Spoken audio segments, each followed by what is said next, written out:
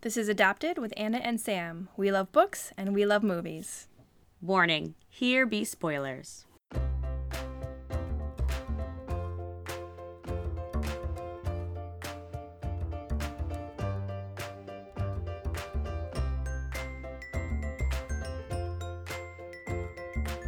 Welcome to Adapted with Anna and Sam. I'm Anna.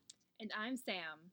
In this podcast, we talk about a book, we talk about a movie or a TV show based on that book. We play some fun games, and we encourage you to read and watch along with us. This episode, we're talking about Murder on the Orient Express. Yay, it's one of my favorite Christies. Full disclosure, it's actually not my favorite Agatha Christie, but I love all Agatha Christie pretty much. So I'm just excited we're doing one of them. It's going to be so much fun. Yes, it is. So we're actually going to start with a little 6 degrees of separation from our last podcast to this one. Sam, you want to start us off? Sure. So in last episode, episode 2, we spoke about Sleepy Hollow and that wonderful Tim Burton movie that we ended up tearing to pieces. So we were a little mean. It's okay. No, it's still good fun. Still good fun. So I actually struggled a little bit with 6 degreeing my Sleepy Hollow to Murder on the Orient Express because there's the obvious Johnny Depp.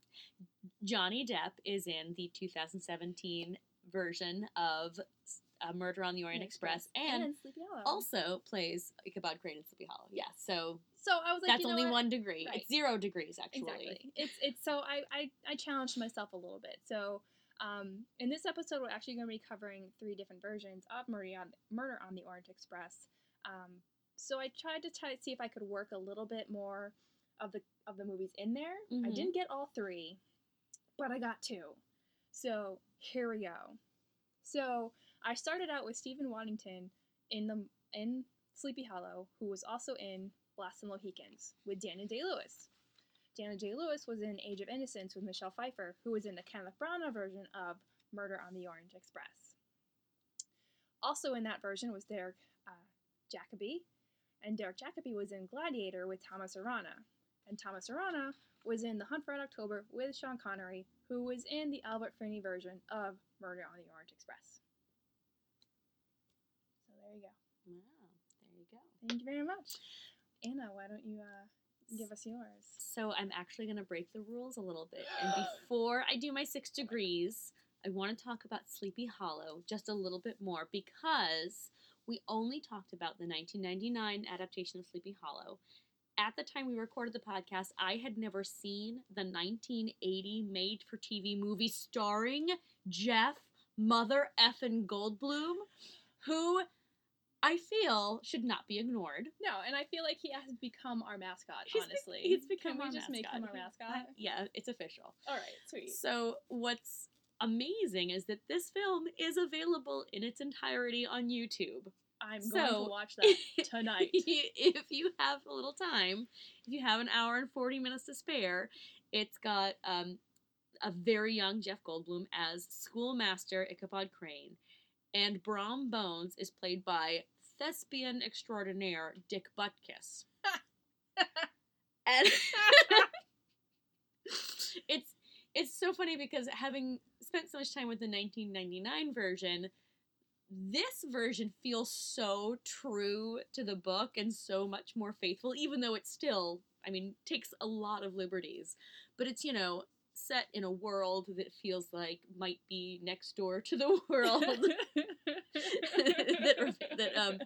that the original author created. So it's like, really? It's just a little bit more true to the original, and of course Jeff Goldblum is weird and adorable, but weird because that's what he does. He is the best part of every movie he's in.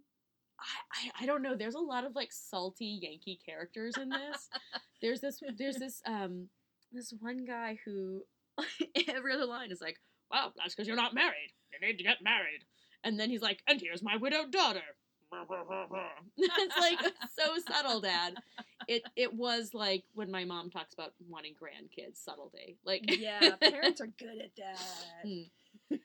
Nothing changes all over the world. So that was very entertaining. Well, thank you for bringing that to our attention. So I highly recommend it. Yeah. Not that it's like a fantastic. No. But in comparison, it's cute. So the other thing about our 6 degrees of separation is that I had a little fun. I'm actually double checking my notes right now because I spent more time trying to get this right than I spent on watching any one of these movies. Wow. I spent like an hour.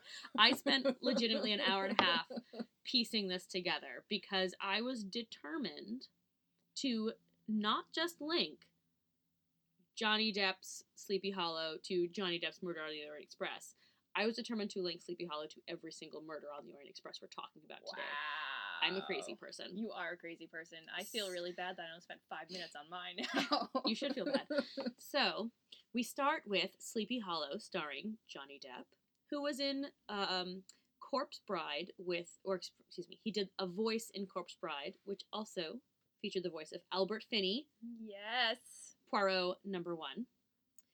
Albert Finney was in Big Fish with Helena Bonham Carter, who was in a miniseries version of Henry VIII with Poirot number 2, David Suchet. David Suchet was in a little love film called Wing Commander with Matthew Lillard, who was in Love Labour's Lost with Poirot number 3, Kenneth Branagh, who was in the 2017 Congratulations. version. Fabulous job. Thank you. The other thing I want to point out is that the key to all 3 of our Poirots is Helena Bonham Carter. I can link her to each and every one of our Poirots, plus, of course, her on-screen partner, Johnny Depp. They have done many films together. Yes. So, like, Helena Bonham Carter is the key. Wow. And do you think, like, if we plucked her off the earth, like, British filmmaking as we knew it would just collapse? Yes, clearly. Wow. Love her or hate her, she is never get rid of her. Everywhere.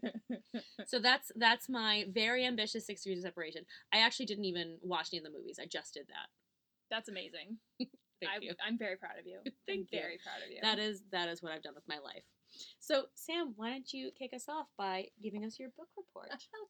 Okay. This will be short and sweet. No, I'm lying.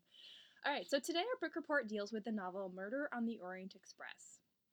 Murder on the Orient Express is a novel by Dame Agatha Christie, starring her famous Belgian detective Hercule Poirot, he of the particular habits and sensitive stomach. Fun fact, Poirot appeared in 33 novels, 1 play, and over 50 short stories, but Christie was not his biggest fan. She actually kind of hated him.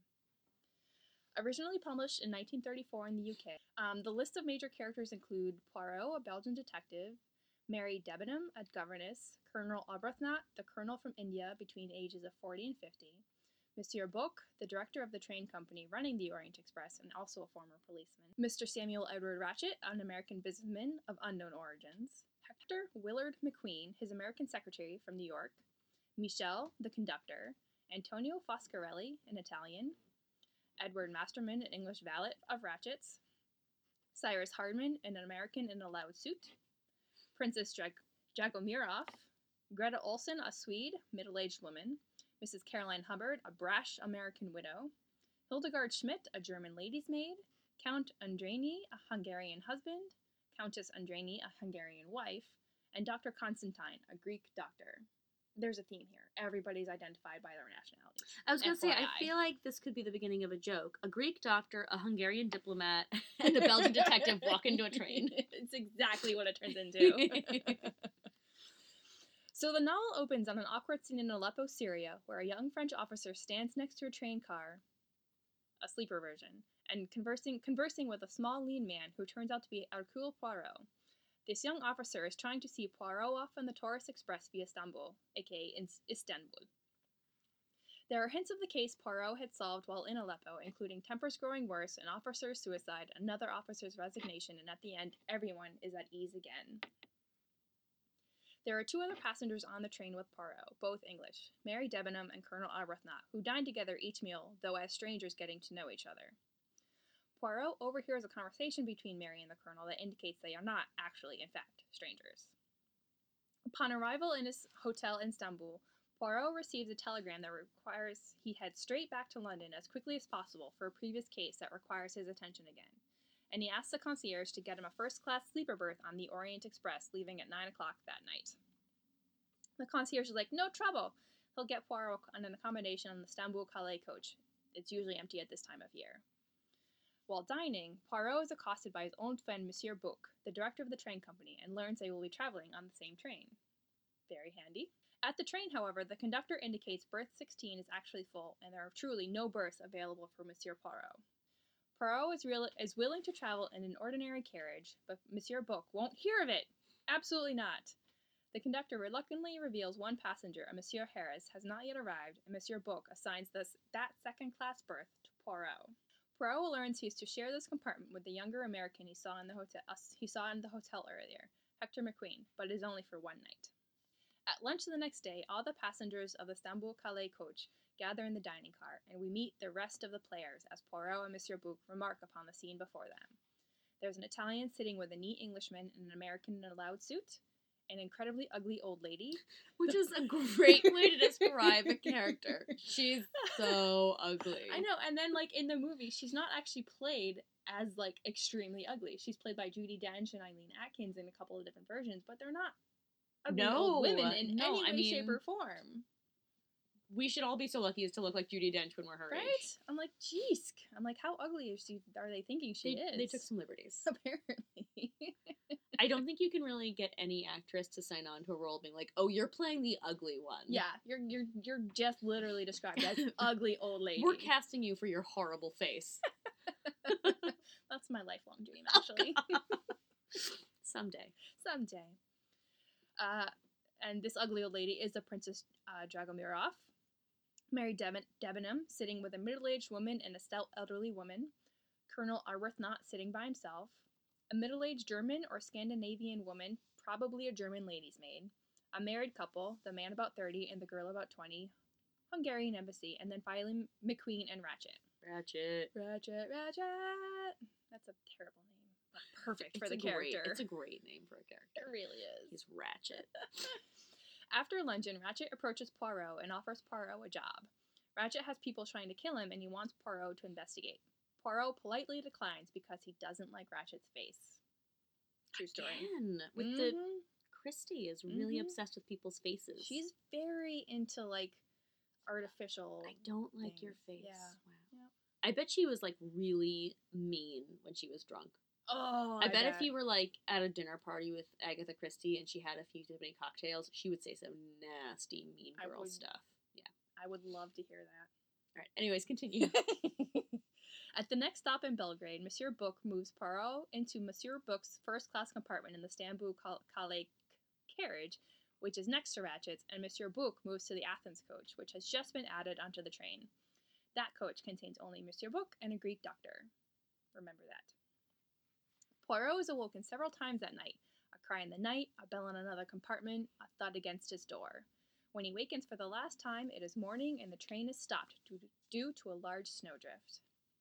The passengers are in an uproar, and Poirot is enjoying the show in the dining car when he is called to Monsieur Bouc's new compartment by another conductor. Monsieur Bouc informs Poirot another passenger, Ratchet, has been stabbed 12 times in his berth. He was discovered by Michel, the conductor. The door is locked and chained on the inside, the window open, but no footprints in the snow. Monsieur Bouc begs Poirot to investigate, and Poirot graciously accepts. Very, very graciously. He likes to feel needed. He does. He's like, no, my friend, no. And then he's like, okay. Monsieur Bouc confirms a list of other passengers on the train, including that the ordinary carriages are locked after dinner, and so Poirot proclaims the murderer must be in the Istanbul-Calais coach. Poirot first interviews McQueen, who reveals he does not know very much about his employer, but that he thinks Ratchet isn't his real name, and that Ratchet left America to escape something, and that he was receiving threatening letters. When Poirot examines Ratchet's compartment, he and Dr. Constantine, the Greek doctor, examine the body, noting that the 12 wounds seem to have been made by at least 2 different murderers. Clues include Ratchet's drugged nightcap, no steps outside the open window, 2 different matches had been lit, a handkerchief, a pipe cleaner, a broken watch stopped at 1:15 a.m., and a charred fragment of paper which reveals the phrase, Member Little Daisy Armstrong. This leads Poirot to deduce that Ratchet is actually Cassetti, an American who had kidnapped and killed a young girl named Daisy Armstrong. Here, we flash back to the Armstrong kidnapping case. Daisy Armstrong was the 3-year-old daughter of a Colonel Armstrong and granddaughter of famous American actress Linda Arden. She was kidnapped and ransomed for $200,000, and despite the ransom being paid, she was found dead and had been dead at least 2 weeks. her pregnant mother, Sonia, went into shock and both she and her baby died, and Colonel Armstrong killed himself out of grief. A French or possibly Swiss nursemaid also killed herself after her involvement was questioned, though she proved to be innocent after her death. Poirot interviews the other passengers, conductor Michel, McQueen, Masterman the valet, Mrs. Hubbard, Greta Olson, Princess Dragomirov, Count and Countess Andreni, Colonel Arbuthnot, Mr. Hardman, who turns out to be a private detective, Foscarelli, Miss Debenham, and Hildegard Schmidt. Mrs. Hubbard finds the murder weapon, a knife, of course, in her purse, and of course Mrs. Hubbard denies all knowledge of how it got there. Poirot then moves to solve the puzzle. He gathers all the passengers together in the dining car, including Michel the conductor, and puts forth two possible solutions, and Monsieur Bouc and Dr. Constantine will decide on which one is the right one. Solution number 1. An enemy of Ratchet snuck onto the train at Belgrade wearing a conductor's uniform and using a passkey, snuck into Ratchet's compartment, stabbed him, snuck out, and hid his uniform in another compartment, and then left the train before it left the station. Solution 2. The murderer is a passenger on the train. All the passengers are revealed to have a connection to the Armstrong family or Armstrong case and acted as one, each stabbing Ratchet one time, for a total of 12 wounds. Mary Debenham was a governess to Daisy's aunt. Colonel Arbuthnot was a compatriot of Colonel Armstrong's. McQueen was the son of the prosecutor of the case. Michel's daughter was the French nursemaid who killed herself. Foscarelli was the Armstrong chauffeur. Masterman was Colonel Armstrong's Batman. Hardman was a policeman working the Armstrong case who fell in love with Michel's daughter. Princess Dragomirov was Daisy's godmother. Greta Olson was Daisy's nursemaid. Schmidt was the Armstrong's cook. Countess Andreni was Daisy's aunt, and Count Andreni, her husband, stood in for her. And Mrs. Hubbard is Linda Arden, aka Daisy's grandmother. They all planned it together. Monsieur Bouc agrees that solution 1, where someone snuck onto the train, is the correct solution, and Dr. Constantine supports him, and Poirot retires from the case. It's a long but fascinating book. I love it. There's a lot of red herrings. There's so many red herrings, and I glanced by all of them because I was already taking forever with my summary. But it's a beautifully set up story because of all the red herrings. But anyways, Anna, why don't you tell us the report from the balcony, and maybe you'll cover those red herrings. I actually won't. Because what I actually want to talk about is not the mystery itself, which takes up most of the middle of the story, but since we are actually talking about 3 different versions of Murder on the Orient Express tonight, we don't have time to walk through all of them, and I want to focus on 2 specific things. So, there have been actually many versions of Christie's famous novel featuring the mustachioed Belgian detective Hercule Poirot. Most recent is the 2017 version, directed by and starring Kenneth Branagh's mustaches. There's the Oscar-winning 1974 film starring a too young and too tall but still excellent Albert Finney, and a 2010 episode of the long-running Agatha Christie's Poirot series starring David Suchet. And I just want to say, warning, I have been watching the David Suchet version of Poirot for so long that I can't help but refer to him as Poirot. So when I was planning this out, I kept thinking, all right, well, there's the Finney version, and then there's the Poirot version, and that's not how David that Suchet works. and Hercule Poirot are not actually the same person. He has been in other things, we promise. He has, and other people have clearly played Poirot. They're so deeply ingrained in my psyche. Yes. If I refer to the Poirot version of anything, That's I am what you're talking about David Suchet. All right. So, and also, there was a 2001 made-for-TV movie starring Alfred Molina, Oh, it was terrible. which modernizes the story to the 21st century, which I have not seen, and apologies to Mr. Molina, I will not be seeing. I love him. Have you seen it? Yeah, it's not good. We're not bothering. No. Yeah, we're not going to talk about that. We're going to one. pretend it doesn't exist. We're going to talk about those 3 versions that I did mention, and as I said, I'm not going to do a blow-by-blow of each movie, but I want to focus on the beginnings and the endings of each film, because this is where each version really puts their own stamp on the story. So first of all, the casts. Between these 3 versions, we could recast Harry Potter several times over. And we do. The 2017 version has Branagh, Daisy Ridley, Judi Dench, Olivia Colman, Derek Jacobi, and plenty of American film royalty as well. Michelle Pfeiffer, Leslie Odom Jr. of Hamilton fame, Willem Dafoe, Josh Gad, and the artist formerly known as Johnny Depp. It also has Penelope Cruz, but since she's neither American or British, she just gets her own category. Well, because she deserves her own category. She does. She's fabulous. The 2010 episode of Agatha Christie's Poirot stars David Suchet and features a notable ensemble including Jessica Chastain, David Morrissey, Barbara Hershey, Toby Jones, Eileen Atkins, and Hugh Bonneville. Oh, Lord Robert. Lord Robert. And of course, the 1970 film features such lauded actors as Albert Finney, Sean Connery, Vanessa Redgrave, Lauren Bacall, Ingrid Bergman, who won an Oscar for her performance as Greta the Nursemaid, Jean-Pierre Cassel, Anthony Perkins, Michael York, Jacqueline Bisset, Dame Wendy Hiller, and up-and-comer John Gielgud. So let's start with the most recent version. Branagh's film opens in Jerusalem with a cute little moppet running through the streets to deliver eggs for Mr. Poirot's breakfast. Poirot and his gigantic mustaches are selective and will only eat eggs that are exactly the same size. The eggs are brought, the eggs are cooked, the eggs are rejected, and the boy goes back to try it all again. This is a cutesy way of introducing Poirot's obsession with order and food, and the sequence is active and jaunty. But also, why didn't anyone inspect the eggs before they were cooked? Or, better yet, could the kid not check the eggs back at the farm before he ran all the way back to the hotel? Right? Just, that one bothered me a little bit. The little things. Eventually, Poirot sighs, blames the chickens, and goes without his breakfast. No, he would never go without food. Right. Actually, I would disagree. I think there have been examples where Poirot was presented with something so vile he did reject it. But not for size. All right, I feel like I could make a joke that I'm not going to make because I'm too mature. No, you're not. So Poirot is in Jerusalem to resolve a complex problem. A valuable religious artifact has been stolen, and the three main suspects are men of God, Christian, Muslim, and Jewish, who have been brought together to broker peace between their followers. On the way to confront his suspects and announce the solution to the mystery, Poirot steps in a pile of poop on the street.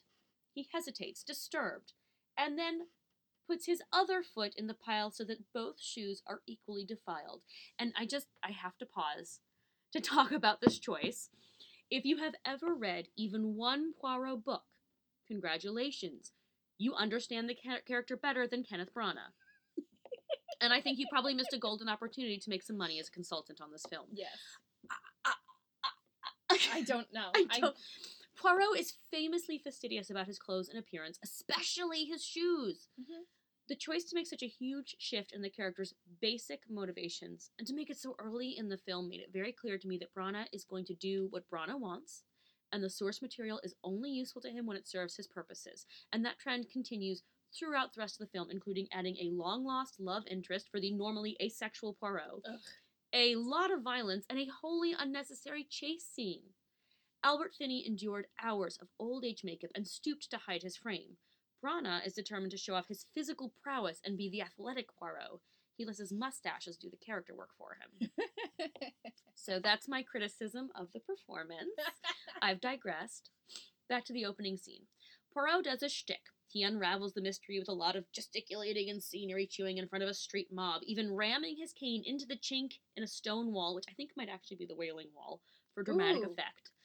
Before finally revealing the true villain is the chief of police, who profited from the turmoil between the religious factions and therefore didn't want peace. He was following the money. The police chief attempts to escape, only to run right into Poirot's cane, which had been stuck handily at face height, and be knocked to the ground. It's a showboaty maneuver, but then... Yeah, look at Branagh. Branagh is a bit of a showboat. Yeah. So is Poirot. The David Suchet adaptation takes its own liberties with the opening scene. Instead of Poirot solving a cutesy whodunit in the streets, he is interrogating a lieutenant, giving him a taste of the old famous Poirot harangue. Poirot has the bit between his teeth and doesn't seem to see how the overload of guilt is acting on this young man's psyche. In a matter of seconds, the guilty man grabs a gun from his guard's holster, points it at his own temple, and pulls the trigger. Poirot is sprayed with blood. From here, we move to the streets of Istanbul for another disturbing scene. We are introduced to Mary Debenham and Colonel Arbuthnot, played by Jessica Chastain and David Morrissey. Poirot spies the two lovers together, but they are all interrupted by an outcry. A woman is being chased through the streets. She's accused of getting pregnant by a man who is not her husband. A man, we presume her husband, grabs her and hauls her into the square, where a mob proceeds to stone her to death. Mary Debenham is horrified. She tries to get the colonel to intervene, but there is nothing they can do against the crowd. Poirot looks on, inscrutable. So we have two very dark, disturbing scenes: what is moral and what is illegal, and who decides. The film will come back to this question of what is moral and what it means to break the rules. Poirot will also spend a lot of time on Catholicism, which is an interesting choice since Branagh's Poirot does feature a scene that is straight out of The Last Supper. Mm-hmm. The Finney adaptation, directed by Sidney Lumet, is it Lumet or Lumet? I think it's Lumet. Let's say Lumet. Directed by Sidney Lumet, opens not with Poirot, but with the story behind Ratchet's murder. Whereas the other two adaptations and the book itself reveal the backstory that brought all these people together only as Poirot himself discovers it, this version puts Daisy Armstrong in the very opening montage. A haunting noirish sequence that juxtaposes dark shots of an unknown man taking a child from her home in the dead of night, with splashes of newspaper headlines accompanied by jarring chords of music, narrating the kidnapping of little Daisy Armstrong, the discovery of her murdered body, the anguish of her family, her mother's miscarriage and death, and her father's suicide. 5 years later, Poirot is in Istanbul, and we pick up with a scene of comical forced politeness between Poirot and his escort, very much like the opening scene in the book. Later in the film, we will learn how Daisy's death connects to the grim murder on the train. But for now, the images, like something from a horror movie, hang over the busy train station, the elegant trappings of wealthy men and women, and the piles of rich food to nourish them, as all gather aboard the world-famous Orient Express. In each movie, the character is introduced, tensions rise, everyone avoids Mrs. Hubbard, and then the odious Mr. Ratchet is found stabbed to death after the train has been stalled by a snowdrift on the tracks. Waiting to be dug out, Poirot must race against time and discover the truth before the authorities arrive. And of course, as Sam has already revealed, they all did it. Ratchet is really Cassetti, the man behind the death of an innocent child, whose greed and cruelty tore apart a family and ruined multiple lives, and who escaped justice scot-free. And the 12 people who loved that family, who suffered the most, take justice into their own hands. And they would have gotten away with it too. Except it wasn't all those kids and their crazy dog. I mean, if it wasn't for Hercule Poirot and his mystery van. So there's a lot of moral gray area here, and each film has its own take. Early in the film, Branagh states, "There is right and there is wrong." So we know that will be tested. His murderers go further in this film than in any other, faking a knife attack on Michelle Pfeiffer's Mrs. Hubbard, and then Dr. Arbuthnot, played by Leslie Odom Jr., threatens Poirot with his pistol, leading to a foot race down the rickety snow-covered bridge. When Branagh finally confronts his murderers, arrayed in the mouth of a tunnel outside the train for extra dramatic effect, and behind a long table like Jesus and his disciples in the Last Supper, he tells them he will turn them in, and he does that thing that people always do in movies where they fake out the killers by giving them a gun and telling them to shoot it, but really the gun was never loaded, but the killer chooses not to shoot, even though they didn't know it wasn't loaded. Yeah. It's a cliche. Poirot comes so close to turning them in and talks about evil and then decides not to turn them in because Mrs. Hubbard, who's really Linda Arden, chooses not to shoot him. It's a little heavy-handed. I would say a little, yeah. It's like bang, bang, head, bang, bang. Here's your hammer, here's your head. In the Suchet version, the ending, like the beginning, is dour and depressing.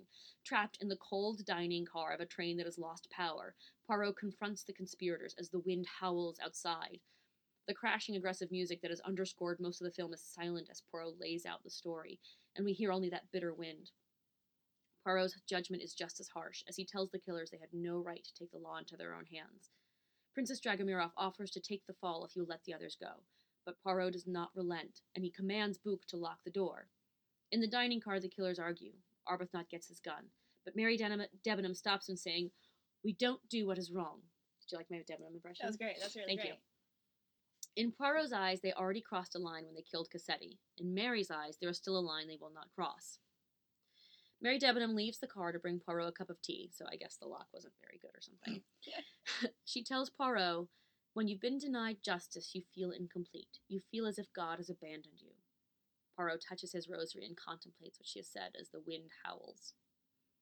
Outside the train, under the bluest daylight I've ever seen, the troop of killers wait to see what Poirot will do as he meets with the authorities. Apparently he has had a change of heart, and he tells the Yugoslavian police the lone assassin version of events before sharing a look with Mary Debenham. The killers will get away with it, but they already seem haunted by their act. will they ever not feel abandoned by God. The 1974 film features a lot of rituals. The loading of the food onto the train in the opening sequence, the way Poirot prepares the hatbox mash to reveal the hidden writing in the scorched note, and the murder scene itself is like a religious ceremony with each character naming the person that they are acting for before they stab Cassetti. And at the end, Poirot lays out his two versions, the simple and the complex, before finally settling on the simple. The killers go through one last ritual, clinking a champagne glass with Daisy Armstrong's grandmother, Linda Arden, toasting their success. It is not joyful, but there is a sense of catharsis, of release. These killers are not haunted. They are released from their torment. Poirot sees and silently leaves the compartment. Perhaps he wishes he could bring them to justice, but if he does, he keeps it to himself. Though the thing that struck me so much about the three movies compared to the book is, like, even though you don't see it so much in the Albert Finney version, is there is a morality that's added to the crime. And when in the book, when Poirot is setting up, kind of when he puts forth the two solutions, he says that his preferred solution is the first one, because he frames it as, well, I had this theory, but it's not my theory anymore. It's not right, and that turns out to be the theory where they all did it. So right away, Poirot's like not actually putting any morality out there. He's just like, they did a good thing. He doesn't say they did a good thing, but he doesn't think poorly of them because they killed this murderer. Yeah, and it's interesting that the 1974 version, because it opens with the murder of Daisy Ridley, and that sequence is really disturbing. It's really dark, and then it's really setting up. I mean, how would you act if you were in that position? I mean, this yeah.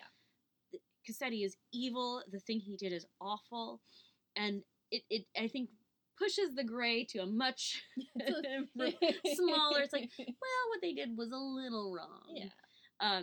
And I think that's definitely reflected in Poirot's performance.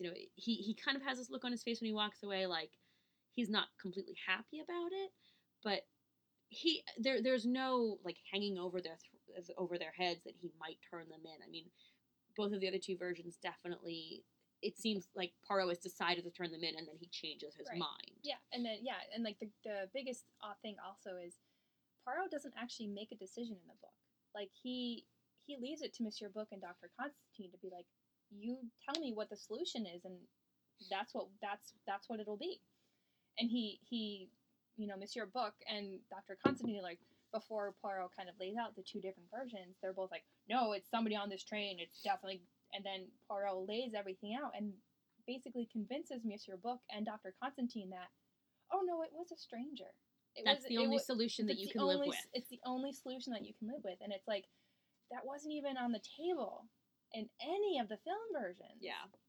And what's really funny too is, like, we didn't really mention this, but in both the Brana and the Suchet version, they combine Dr. Constantine or replace him with a character. The doctor is not a detached observer in those two versions. He is one of the murderers. He's in the Brana version. He's not Colonel Arbuthnot. He's Dr. Arbuthnot. And of course, he uses the fact that he's a doctor to kind of throw Poirot off the scent and try and trick him. And then in the Suchet version, they don't have the private investigator anymore. They have the doctor as the he was an obstetrician. Yeah, he was Daisy's mother's OB. Yeah, which is like, okay, fine.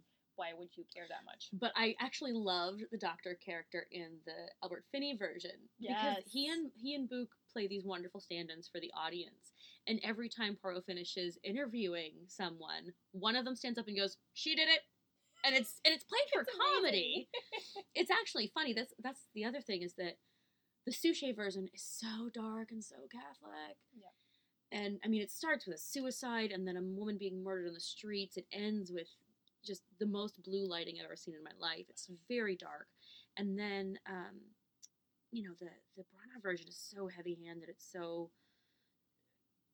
overwrought. The Finney version is the only one that's fun. Yeah, it's the only one that funny. Like stays true to the Christie version of like the feeling throughout. It's like, yes, it's a very serious thing. This man is dead, but Poirot is not like this dour man who's just like, oh my god, there's been a murder committed. This Yeah. is like, ugh. I was thinking, Agatha Christie's novels are frothy. I mean, Yes. they're murder mysteries, but they're They're fun. frothy. Yes. They're champagne. Exactly. And it's actually, I noticed this watching the movies again. Albert Finney is the only Poirot who seems to be having fun. Yes. He's the only, and not that it's, maybe fun is the right word. He is the only Poirot who seems to enjoy solving mysteries. Yes. And I will say, having watched David Suchet play this part for many years, in other episodes, he enjoys the mystery more. This one, I don't know, maybe like as the actor gets older, he's more interested in the gray stuff, because some of the other later episodes are darker too. His last episode's very Well, I don't remember, odd. like, and I meant to look this up before we started recording, but I didn't. But I read somewhere on, if it was, I don't know if it was like IMDb trivia or something, but David Suchet is a very, very strong Catholic, and he has very, very deep beliefs in like he actually brought a lot of the Catholicism of his own self into Poirot. Like, that was like the thing he requested that they keep adding, and I think it's no more evident than in this episode, like the Murder on the Orient Express, because I would definitely agree. all the morality that is added is very much a Catholic morality. You know, and that, so it's like, and I remember when we rewatched this version, I was just like, we didn't watch it together, but I had found it on YouTube and I rewatched it, and I was like, oh right, I forgot. oh yeah, no, oh okay, this is why I only watched it once. Oh, and it wasn't Poirot to me. No, and it was heartbreaking because he is such a great Poirot. Yeah, and it's funny because the show's been around for 20 years, and you go back and watch some of the early episodes, and they're not very good. Like, the writing and the production values get so much better later on. Yep. There's a lot less, like, veiled racism in the later seasons. Like, the early 90s, they were still figuring some stuff out. Yep. They're like, how true do we have to be to Agatha Christie's Well, books? Agatha Christie was racist, so we gotta keep it racist, right? Yeah. Yeah, we, hopefully learning our lessons on that one. Oh, God. But, but yeah, but David Suchet has always captured the character so well, even when the writing has not been as strong. I feel like he gets the character. So it is weird that this version is actually not my favorite version, that I feel like it actually misses some stuff. And I do want to just pick on Kenneth Branagh a little bit more. I have no problem with that. Thank you. It was interesting when the trailer for this film came out. I was very excited because the cast is phenomenal, and several people I know got really obsessed with the mustaches, which that was not the biggest problem with that. I had no problem with. That was actually one of the few character choices I was fine with. Apparently, Agatha Christie lived to see the 1974 film of Murder on the Orient Express, and she thought Albert Finney was the only actor she'd seen so far who got Poirot right, except she hated his mustache. She did not think it was right.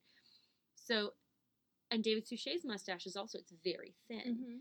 In the books, he refers to his mustaches as plurals. They are mustaches, not a mustache. And so I feel like someone, some wig designer, some facial wig designer, I don't know what the title for that job role is, but someone in the production read the book and said, we need a big ass mustache. And they gave him one, and it's beautiful and glorious, and it is a character of its own. And I feel like it's just about the only thing that Branagh got right about Poirot. I think you're right. Was that his mustaches should be impressive. Yeah, and like he should put all that effort into the care. And so like in the Albert Finney version, they do like, I think he has a good job of he has a mustache mask. Yeah, like when he sleeps, doing he has that, a. And Suchet, of course, we see his grooming apparatus. Definitely it's a point of pride. It's just, Branagh's so determined to make his Poirot an action star. And that's so not who Poirot is. And he's got this long lost love. And, like, that's not who Poirot is. Like, Poirot is... There is no... Poirot's probably asexual. Yeah. He is described as a cold fish. Yep.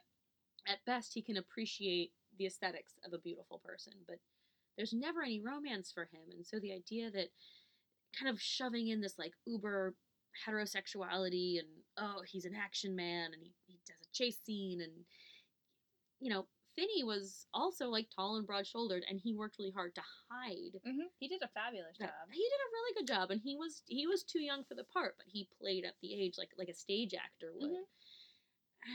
I don't know. It's very disappointing because some of the other actors in this movie I think do a really good job. So, should we play some fun and games? Can we? Yes. Yay! So it is time for fun and games. So shall we start out with our heartthrobs and hairdos? Let's do it. So this is where we talk about our top 3 hotties and our top 3 styles and outfits. So Anna, do you want to go first?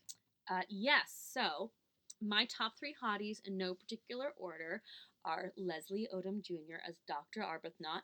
I did have some problems with the way they changed his character, but he is adorable and wonderful, and I love him. David Morrissey, also as Arbuthnot. David Morrissey, definitely more of a silver fox, but fox nonetheless.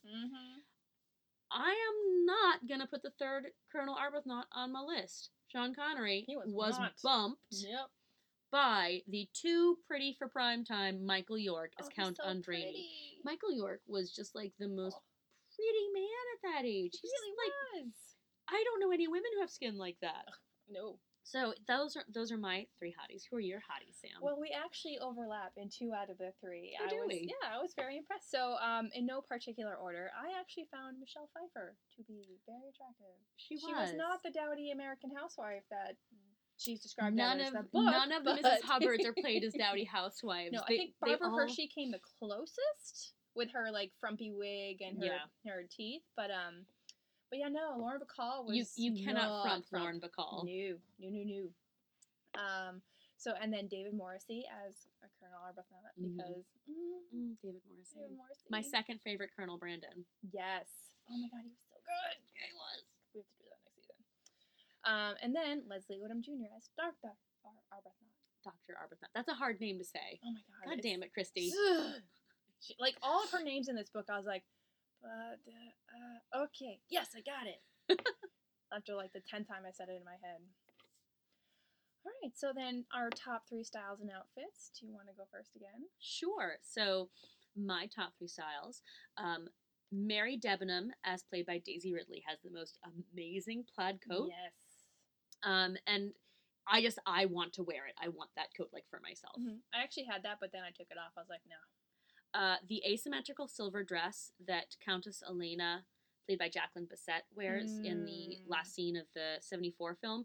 We were watching it together, and like I think we both gasped at the same time and like started writing furiously. She's like, "Oh my God, that dress! It's got like one sleeve, and I mean it helps that Jacqueline Bisset is stunning, and she just wears it so well." Yep.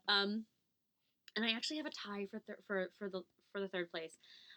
So Princess Dragomirov, again in the 1974 version, played by Wendy Hiller, she has these amazing black lace gloves. And between that and she has like this white pancake makeup and she looks like a vampire queen. It's mostly the gloves, but honestly the whole look is pretty great. But I also want to give bonus points to Olivia Colman's Robin Hood hat.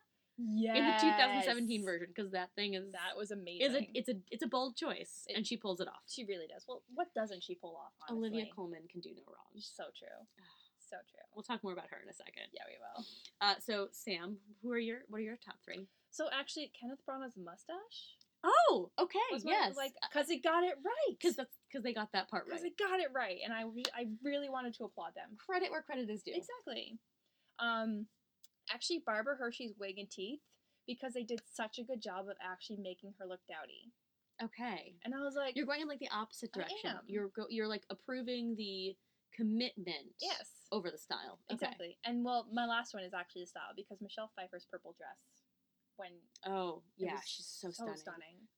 I looked at that one and I thought about it, but the Robin Hood hat beat it. No, I totally understand why you picked that. But I was just like, yes. Like, every time that picture came up, I was like, ah, gorgeous.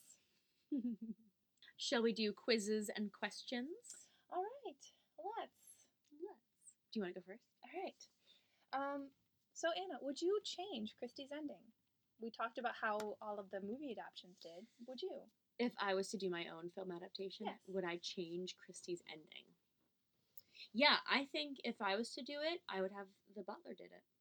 Nice. Nice. Because I feel like Branagh, made it clear that the bigger your cliche, the better. So I would just really get in there. You would just like dig it in, right? It's like, what? Or, no, you know what? It's that they were all dead all along. That's how it would end. Nice. Sixth Sense that baby up. Yeah, I would. Oh, by the way, Spoilers for Sixth Sense. All right. What is your favorite adaptation? Okay, if it's not painfully obvious at this point, the 1974 version is my favorite. Sam, would you disagree? I would not disagree in any way, shape, or form. So it's funny because that's the last one we watched. We saw the film in theaters. Yes. The most recent one, the 2017 film in theaters, and then we watched the David Suchet, and we're like, we should probably watch the 1974 version. I had seen it before, but it's been I had never seen it. 20 years, and rewatching it, it actually kind of ruined the other two for me in comparison. It did, right? Because it was so much stronger. I remember like as soon as that movie ended, you and I just jumped right into conversation. And I think we talked about it for like the next hour. Yeah, it was just such a strong version of the book, and each version made its own choices and made its own changes, but I just feel like that's the only one that felt like it was a true Christie adaptation. I don't know. It's the only one I enjoyed, that I actually had fun. Yep. So one of my questions for you, Sam, I'm going to ask, and I know your answer. Which is your favorite Poirot mustache? Kenneth Branagh. Yeah, clearly, because you've already talked about it a lot. All right. So my other question for you, I think I know what your answer is, but I wanted to ask you anyways. Okay. Who do you think is the most miscast in any of these versions? I don't know. Oh. Well, okay. I want to say Sean Connery. Interesting. That's actually not what I thought you were going to say. What do you think I was going to say? I thought you were going to say Olivia Colman. No, I don't think she was miscast. I think she was misused. Okay, yes. She was woefully underused. Yes. Criminally underused. I think if they had actually stuck to the part in the book and let her be more, she would have blown that lady. You have to wonder what was left on the cutting room floor. Yeah. Exactly. Like why would you bring somebody as fabulous as Olivia Colman and give her 2 lines? I don't think that's an exaggeration. I'm pretty sure she only had 2 lines.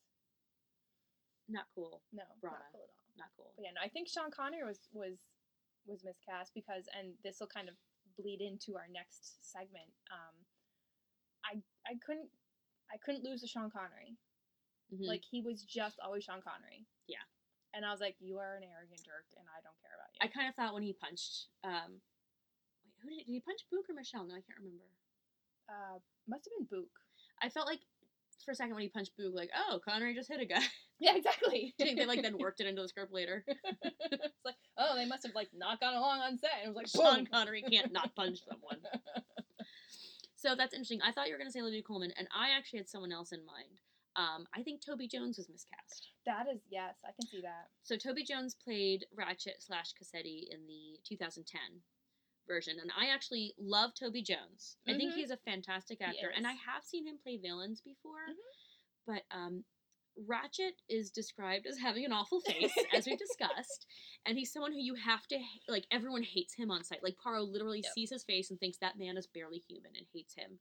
And Toby Jones he's kind of adorable, and I think he's too likable. He is. He doesn't have that whatever Johnny Depp brought to it.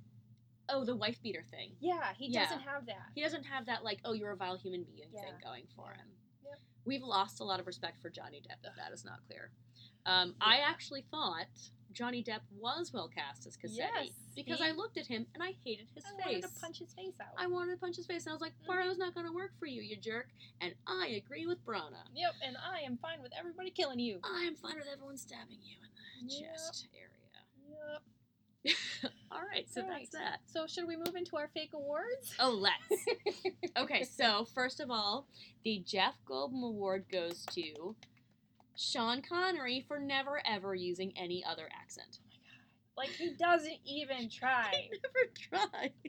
It's I'm not even going to try to do it because I will just embarrass myself, but I'm Sean Connery, and I'm got, when he's oh my god, when we haven't even talked about Highlander. Never try and do a Scottish accent. No, All right, so the first time I saw The Highlander, Sam and I were roommates in college, and I walk in, and she's sitting there watching The Highlander with her Which brother. is a great movie. It is not a great movie.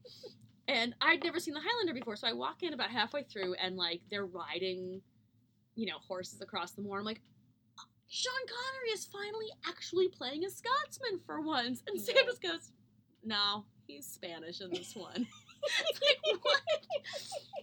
It's a movie made all about Scottish people, and he's supposed to be Spanish? And there's a Frenchman playing a Scotsman, and then there's a Scotsman playing a Spaniard, and it was great. Oh, yeah, didn't the lead learn his lines phonetically? Yeah, because he didn't know English at that point. Frickin' Celine Dion singing. Yeah, it was great. It is not a great movie, Sam. It is a terrible movie. Great movie. It's a terrible movie. Oh my gosh. All right, so what are your other awards, Sam? So actually, this award for favorite morally ambiguous ending to a book. All right. I'm going to give this, I have a couple of awards to give. Perfect. Biggest waste of a stellar actress goes to Kenneth Branagh for criminally underusing Olivia Colman. Ugh. Best Albert Einstein impression goes to George Coulouris as Dr. Constantine. Oh my in the god, he was 1974 the version. best. I loved his hair. His hair was so great. Best Lauren Bacall impression goes to Michelle Pfeiffer. Yes. And Best Supporting Actress Oscar goes to Ingrid Bergman. Which truly happened. She actually won as a supporting actress.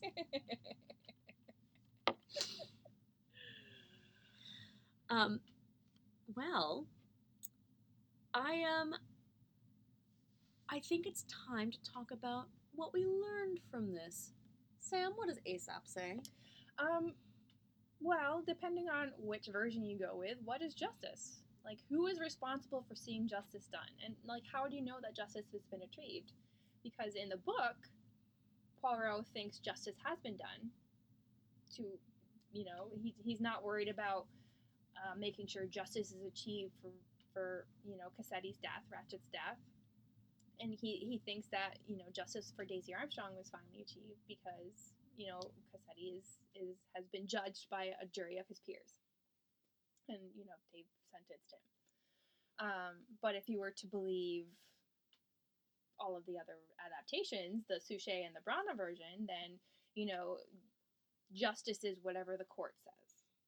Or whatever your Catholic faith says. And I'm not necessarily sure I agree with that. And that's why I like Christie's version so much better and the Finney version, because we all have a sense of right and wrong and a sense of justice. And it is true that there are some people whose sense of justice is skewed incredibly wrong, which is why we have murderers and, people who flout that kind of thing. But at the same time, it's like the court system isn't perfect. So you can't just automatically just be like, justice is done because the court system said this. And so that's where I am. The gap between morality and legality. Yeah, and it's like the book actually kind of has you question yourself. They really make you think about it.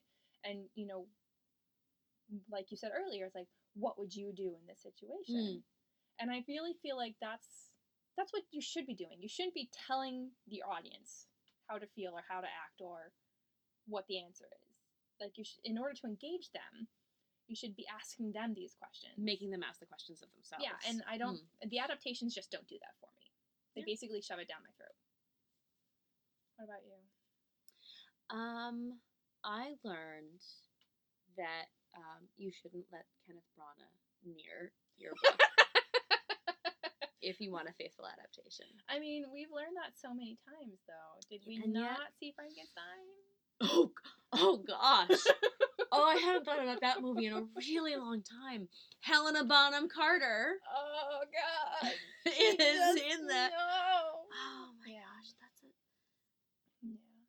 I'm sorry. You know what? I take back what I said about Highlander. That is a terrible movie. Vindiction! I don't know. I don't know that I learned a lot from this. It's weird for me because even though all of the adaptations in the book, raise this moral question, like I said, I find Christie to be champagne. It's a little too fluffy to really engage my my moral quandary. So I don't know, I didn't find myself